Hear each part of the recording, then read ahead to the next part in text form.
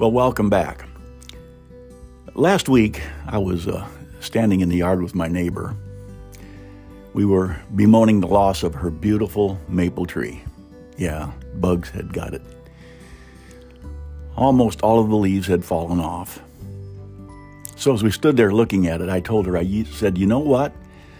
I'm going to write you a podcast for that naked tree. Let's get started. We went into our relationship with open minds, open hearts. But after 3 years of shoving it to the back burner, we both knew. We knew this day was coming. This week's episode, Falling Leaves. I met Mary Alice in English 101. She sat in the back of the lecture hall with us guys because she was, by nature, a tomboy. Her dad raised her that way. But the rest of us were there because we were a bunch of long-haired, unwashed, marginally inspired goof-offs. When she sat down in the back row that first day, I was slumping in my seat, getting ready for my nap. Professor Kowalski could bore a corpse. By the end of the week, I had my butt parked in a seat next to her. And by the end of the semester, we were dating. 1, 2, 3 o'clock, 4 o'clock, rock. 5, 6, So what you gonna be when you grow up? She asked me as we sat in the corner booth of Bruno's Pizza and Beer. Not really sure, I grinned. What? She chuckled as she finished her first beer. Not sure what you're gonna be? No, I'm not sure I want to grow up. Oh, let's just stay like this. The next fall, we moved in together. In some off-campus, one-bedroom, one-bath dump. Ramen noodles and peanut butter. For the next 3 years, we lived one day at a time, pulling all-nighters and cramming for finals, sweating grades, and suffering hangovers from frat parties. In our academic Camelot, we were like two butterflies, just dancing in the breeze. In almost every way, Mary Alice was light years ahead of me. But in college, I was a year ahead of her. My graduation was only a month off. After that, I'd have to pack up and move to wherever I could bullshit my way into a real job. After graduation, Mary Alice brooded for days, thinking about me leaving her. So I dropped everything. Packing could wait. We drove out to the little stream where we like to go for walks, to hold hands and clear our minds. Tell you what, Mare, I said as we walked. I've been thinking about this moving stuff too.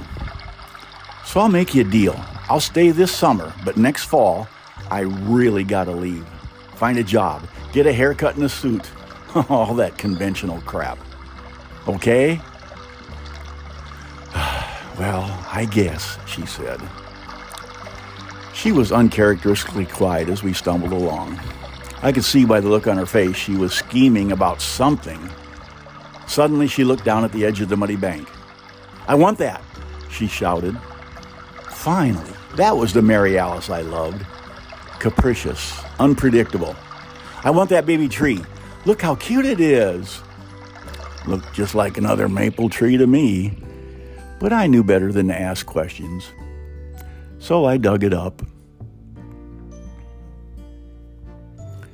So here's what we're going to do, bud, she said after we planted her little tree in the backyard. You're leaving next fall. I get that. But, then she looked over at me. Cute little muddy smudges all over her cheeks. You can go only after all the leaves have fallen off my little Charlie Brown tree. Deal? Sweat was dripping from my shoulder-length hair as I patted the dirt around Charlie Brown. Deal, I said.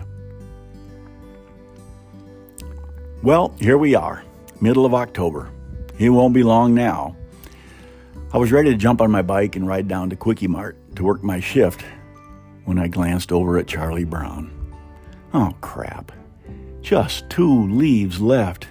2 tiny orange leaves on his bottom branch. Tomorrow I start packing. By tonight, Charlie Brown will be naked. After selling Slurpees, gas, and Cheetos all day, I pedaled home in a chilly October twilight. I threw my bike behind the garbage cans and reluctantly glanced over at Charlie. What? Hey, wait a minute. But how? I walked over for a closer look. I was startled when I stepped on a pile of what? Scotch tape dispensers? Oh, in glorious orange, Charlie Brown was fully dressed.